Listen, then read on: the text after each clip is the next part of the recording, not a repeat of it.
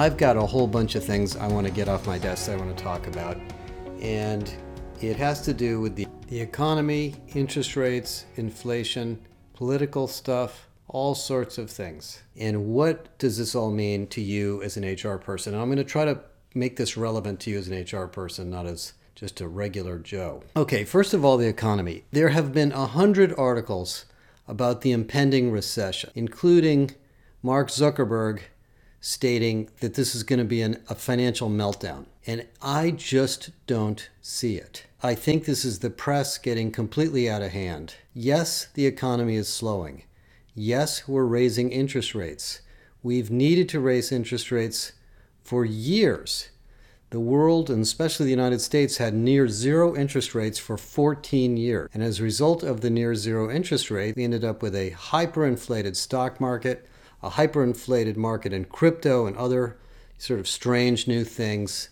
Houses, really everybody who had any assets at all saw their assets go up, and everybody who didn't have any assets saw their wealth stay flat. So it was really bad for the economy to have a 14-year cycle with almost no interest rates at all. And I kind of blame the politicians for that, not the Fed, because they pressured the Fed, although they're not supposed to keep interest rates low so they would look good and every politician would have a term where the economy grew. And as you know from your history of economic cycles and your own career, you can't grow forever. And eventually we needed to slow it down. And we have this pandemic that's been going on for 2.5, almost, it'll be 3 years before too long. And the supply chains are constrained. We don't have enough people to work. We can't bring people back into the same plants and distribution centers that we have in the past. And so we had high inflation. And of course, the only answer to that is to raise interest rates. So the Fed is doing exactly the right thing. They are jacking up interest rates at a relatively rapid rate to cool off the economy, slow things down, reduce the pressure on prices, and take cash and money out of the system. Of course, the stock market's going to go down. It was way overblown anyway. And mortgages are going to go up. It's going to get harder to buy a car. All sorts of durable goods are going to get a little bit more expensive. But we have to go through this cycle. And those of you who may have believed that the economy was going to grow forever, welcome to the real world. For people my age, you've seen this happen, maybe 6 or 7 times in your career. And it's just a natural part of the economy. So it's a very, very natural thing that's happening. Now, the reason I don't believe we're going into some sort of a massive recession is not because the Ukraine war isn't a really existential event. It is. I mean, if the Russians drop a nuclear bomb on Ukraine, anything could happen. We can end up with a pretty bad situation. The euro has dropped in value compared to the dollar. So there's a lot of dislocation going on. But if you look at demand and you look at the economic activity of consumers, it's very, very high. Delta Airlines CEO just made a comment today that there's absolutely no recession in the airline industry. There's absolutely no recession in the hospitality industry. Retail is on fire. Almost every company we talk to is trying to hire people and relatively healthy financially. So there's a lot of money in the system. There was money put into the system during the economic upcycle. There was money put into the system by the federal government and the governments all over Europe for the pandemic. And that money is still there. So unfortunately, it's very unequally just because of the economic policies that we've done in the U.S. But that all said, I don't think we're going to have a big recession. I think we could have a slowdown. I think we could have what is often called a soft landing. And in the middle of that, guess what else is happening? We don't have enough workers. Another 375,000 jobs were created in June. The number of jobs open in the United States is still extraordinarily high. The unemployment rate is well below 4%, which is extremely low historically. And most of you, as I know, are having a hard time finding the right people with the right skill and keeping them in your company because the workforce is tired. People are burned out. People are waiting for a break from the pandemic. They want to have a little bit of a life again. And they've been working very, very hard. Productivity levels have been high. Most frontline workers are overworked. They tell us that in every single survey we do. And so employers have to deal with the fact that It's going to be hard to recruit people. We're going to have to take good care of people. We're going to have to pay them more because of the inflation. But that doesn't mean things are bad. That's just the way the business cycle works. Now, the second side of the equation is what's going on in the culture, in the business culture, in the economic culture, and in the political culture. And we had our conference in late May, and it was called Irresistible, and we had a really glorious event talking about the opportunity to create really great companies for employees and why, in my mind, the only strategy that will succeed in this economy is to take care of your employees. There really is no strategy left other than that, because virtually every company is in the services business and is dependent upon the human ingenuity of your workforce. But while we all may or may not understand that as business people, there's some weird stuff going on. The July 4th shootings, the Uvalde shootings, the inability of the United States to deal with gun violence, the Supreme Court Dodd ruling against Roe versus Wade, discussions about the January 6th that have gone on and been fascinating to watch. 59% of Americans think the U.S. democratic system needs to be re-engineered. It's probably higher than that, but that's how many came out in the latest survey. Only 24% of Americans trust the Supreme Court. We still have global warming. Income inequality is worse than ever. The health care outcomes in the United States are lagging the rest of the world, despite the fact that we spend more money on health care than virtually any other country in the world. So there's a sense, at least in the US, and I know this is true in Europe, of malaise and pessimism about the world in general. And I don't think it's that hard to understand after we've been locked up or getting sick for 2.5 years, that people would be a little bit unhappy about life, and they're looking for something to feel good about. And, the political system goes through cycles too, and we're in sort of a down cycle there. I kind of have faith in the U.S. system and it will right itself. But right now, people are not that happy with their political environment. They may not feel that they're getting the support they need from the government in the way they would like to have it. And even Howard Schultz, the CEO of Starbucks, made a very interesting comment in a session he did with the New York Times a couple of weeks ago where he said, now look, I'm not here to fix the problems of income inequality, gun violence, mental health, drug addiction in the United States, but those problems are coming into our stores. We're dealing with those problems every day. So we have to take care of people, and we have to do things to keep our employees safe and to keep our customers safe. And that's really the philosophy I would explain to you, is that as an employer, you actually are responsible for a society. The people that come to work for your company have voted with their careers, with their lives, with their time, with their energy to be a part of your organization. So just like the political system is trying to take care of the open society, the United States or the country, you have to take care of your society. And if you look at all of the stakeholders in the world that people pay attention to, the media, the politics, the political system, employers and others, employers are the most trusted of all. And I've talked about this many, many times, but in a period of time like we're in now, where there is a lot of uncertainty about the economy and inflation, and I talked before about inflation. Inflation isn't just bad because things go up in price. It's bad because everything feels like it's not stable. The world feels unstable. Can I buy a house? Can I buy a car? Can I send my kids to school? Can I go to the grocery store? It just feels uncertain all the time when prices keep going up. So we, as employers, I believe, have a responsibility to take care of the people that are taking care of us. And that means, A, running your company well so that you do make a profit and you do take care of people and you respect people in the process.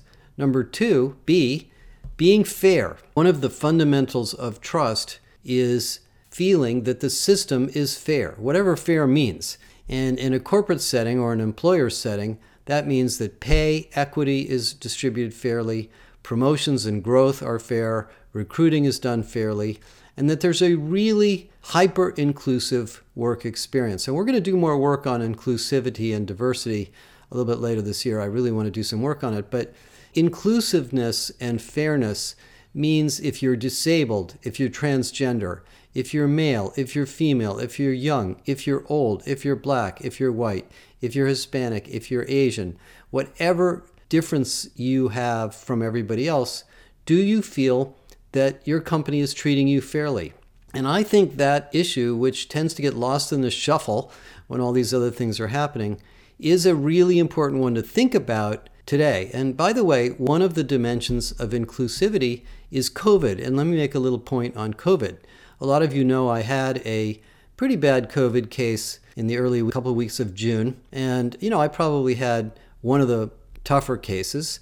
And I came out of it feeling pretty bad about my health and my energy. And it took me a good 6 or 7 weeks. I'm just now feeling mostly back to normal. And during that period of time, most of my friends said, oh, I had it and it was no big deal. I just went back to work. Or I had it and it was nothing. And I heard that dozens and dozens of times. And I kept thinking to myself, first of all, it's depressing to hear that.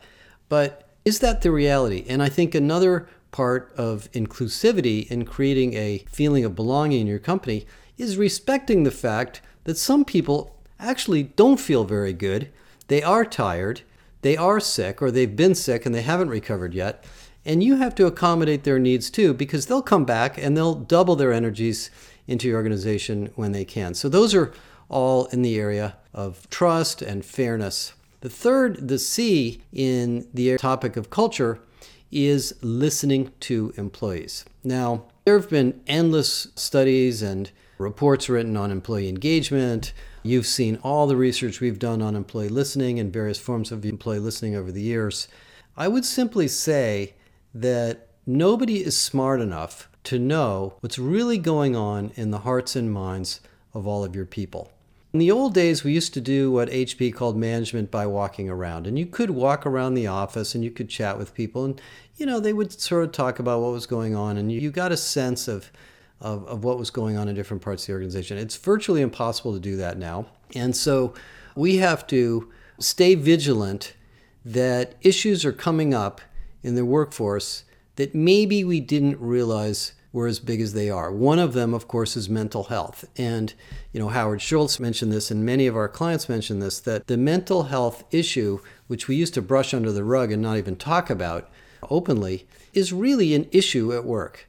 And it's nothing about being physically ill. It's the mental stress of going through all of the changes we've been through the last couple of years, and it hasn't been easy. So I can't tell you what the state of mental health is in any particular company or your organization, but you should know that. You should figure that out. You should really be vigilant, and you should do everything in your power to understand that.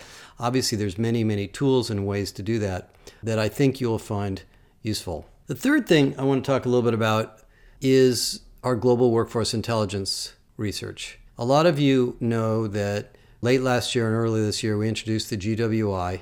The GWI was a project we started because of the tremendously consistent story we were hearing about business transformation, skills, new jobs, new roles, new careers needed in virtually every company. And what we discovered in the research, which we do with the help of Eightfold and the database from Eightfold, is we've looked now at healthcare and financial services in great detail. And you'll be seeing the details of this in September. We'll probably launch the research at the HR Tech Conference in Vegas. And what we've found is that virtually every company we talk to is really struggling to adapt to an industry that they're becoming that they weren't in the past. And that the job titles, the job roles, the skills, the capabilities, the pay models, the sources of talent are different as you get into these new businesses. So if you're GM and you're getting into electric cars, if you're Google and you're getting into health, if you're a telecommunications company and you're getting into media, if you're a oil and gas company and you're getting into hydrogen, if you're a healthcare company and you're basically trying to get into the issues of dealing with COVID and expanded need for healthcare services, all of these companies, and by the way, retailers are getting into healthcare, are getting into adjacent industries. And what that means is that the people in your company and the job titles and the job architectures and the talent systems that you built over the years have to adapt very, very fast. And that doesn't mean you can just hire more people. It's funny, now that we've done all this research and we're seeing it, it's almost as if talent acquisition is the oldest and most simplistic way to grow your company. In the old days, and certainly in many of the companies I worked for, the fastest way you grow to your company was to hire more people, because the more heads you had, the more stuff got done, the more salespeople there were, the more marketing you got done, etc. All that stuff scaled up. Well, when you're in the middle of a transformation, it doesn't work that way. More heads don't solve the problem. If you have a high turnover rate, if you're missing the skills you need, if you don't know what skills you need, just hiring won't solve it. And what you're going to see in the GWI is a whole new systemic model for talent that will allow you to use data and information and talent intelligence to grow in a more organic and systemic way. And I won't give you the secrets now. We're going to talk a lot more about this later in the summer. And the reason I bring that up is that that is also part of dealing with this economy. I cannot predict for your company where you're going to see growth and where you're not, what parts of the world or what parts of your industry are going to be growing and not. But you know that. You have that information. And you need to get smart about that information, because we are in a very asymmetric economy. There are parts of the economy where there are layoffs. They tend to be the high-tech, highly valued companies. But there are parts of the economy where there are just not enough people. Healthcare, I talked about transportation and others. So you as an HR professional really need to get smart about where these inconsistencies and disparities are, so that you can put together the right systemic talent strategy to grow the organization in those areas and shrink it in the areas where it is not growing. That isn't just recruiting, and it isn't just traditional talent management. In fact, the research we're going to be publishing in September will show you exactly what this means and how to do it. So that's another thing to think about over the summer is, are you getting the right information? Are you thinking about your organization consistently? And that's an initiative that we call talent intelligence that I think is really big. So bottom line, the world is not coming apart. Yes, we're going through a lot of changes. I love the book, Who Moved My Cheese? I happen to be kind of a conservative person, and I don't like it when things change all the time. But we've got to accept that. We're going through an economic readjustment in the global economy. We're dealing with the war and the new alliances that will be created because of that war. By the way, many of which are very positive. If you look at what happened at NATO, it's happening at NATO. It's to me, in some sense, good. The workforce is under a lot of stress. Your employees are under a lot of stress, but the economy's healthy. And if you're able to adapt, you're going to come out of this just fine. And I think we're going to have a soft landing, and short some sort of a nuclear war, which I think is fairly unlikely, we're going to have a pretty good year next year when we shake this all off. And just remember that as an HR person, communicating that you understand the stresses that your employees are going through and that you're willing to adapt and deal with issues like the abortion law and benefits and healthcare and mental health and flexibility, you will be better served by doing that than being tough on your people right now. You can be tough on your people if you want, but I don't think it'll work. I think most workers have given their hearts and souls to your company over the last couple of years, and they just want a little bit of flexibility as we try to shake off this pandemic. Anyways, kind of a lot of stuff in one podcast, but I hope you found this useful. Join our corporate membership program. We're going to really start promoting it heavily. We have hundreds of research studies and lots of information that you're not seeing on our website that we save for members. Watch out for the big learning and development study that's coming out in August. It's one of the largest studies of corporate training we've ever done, and I've done this 5 or 6 times. And then in September and October, the GWI research is mandatory reading for those of you in HR. You're going to learn a lot from that, and it'll really open your eyes to a new way to think about the workforce and the systemic approaches to managing people. Thank you, and have a great summer. Talk to you again soon.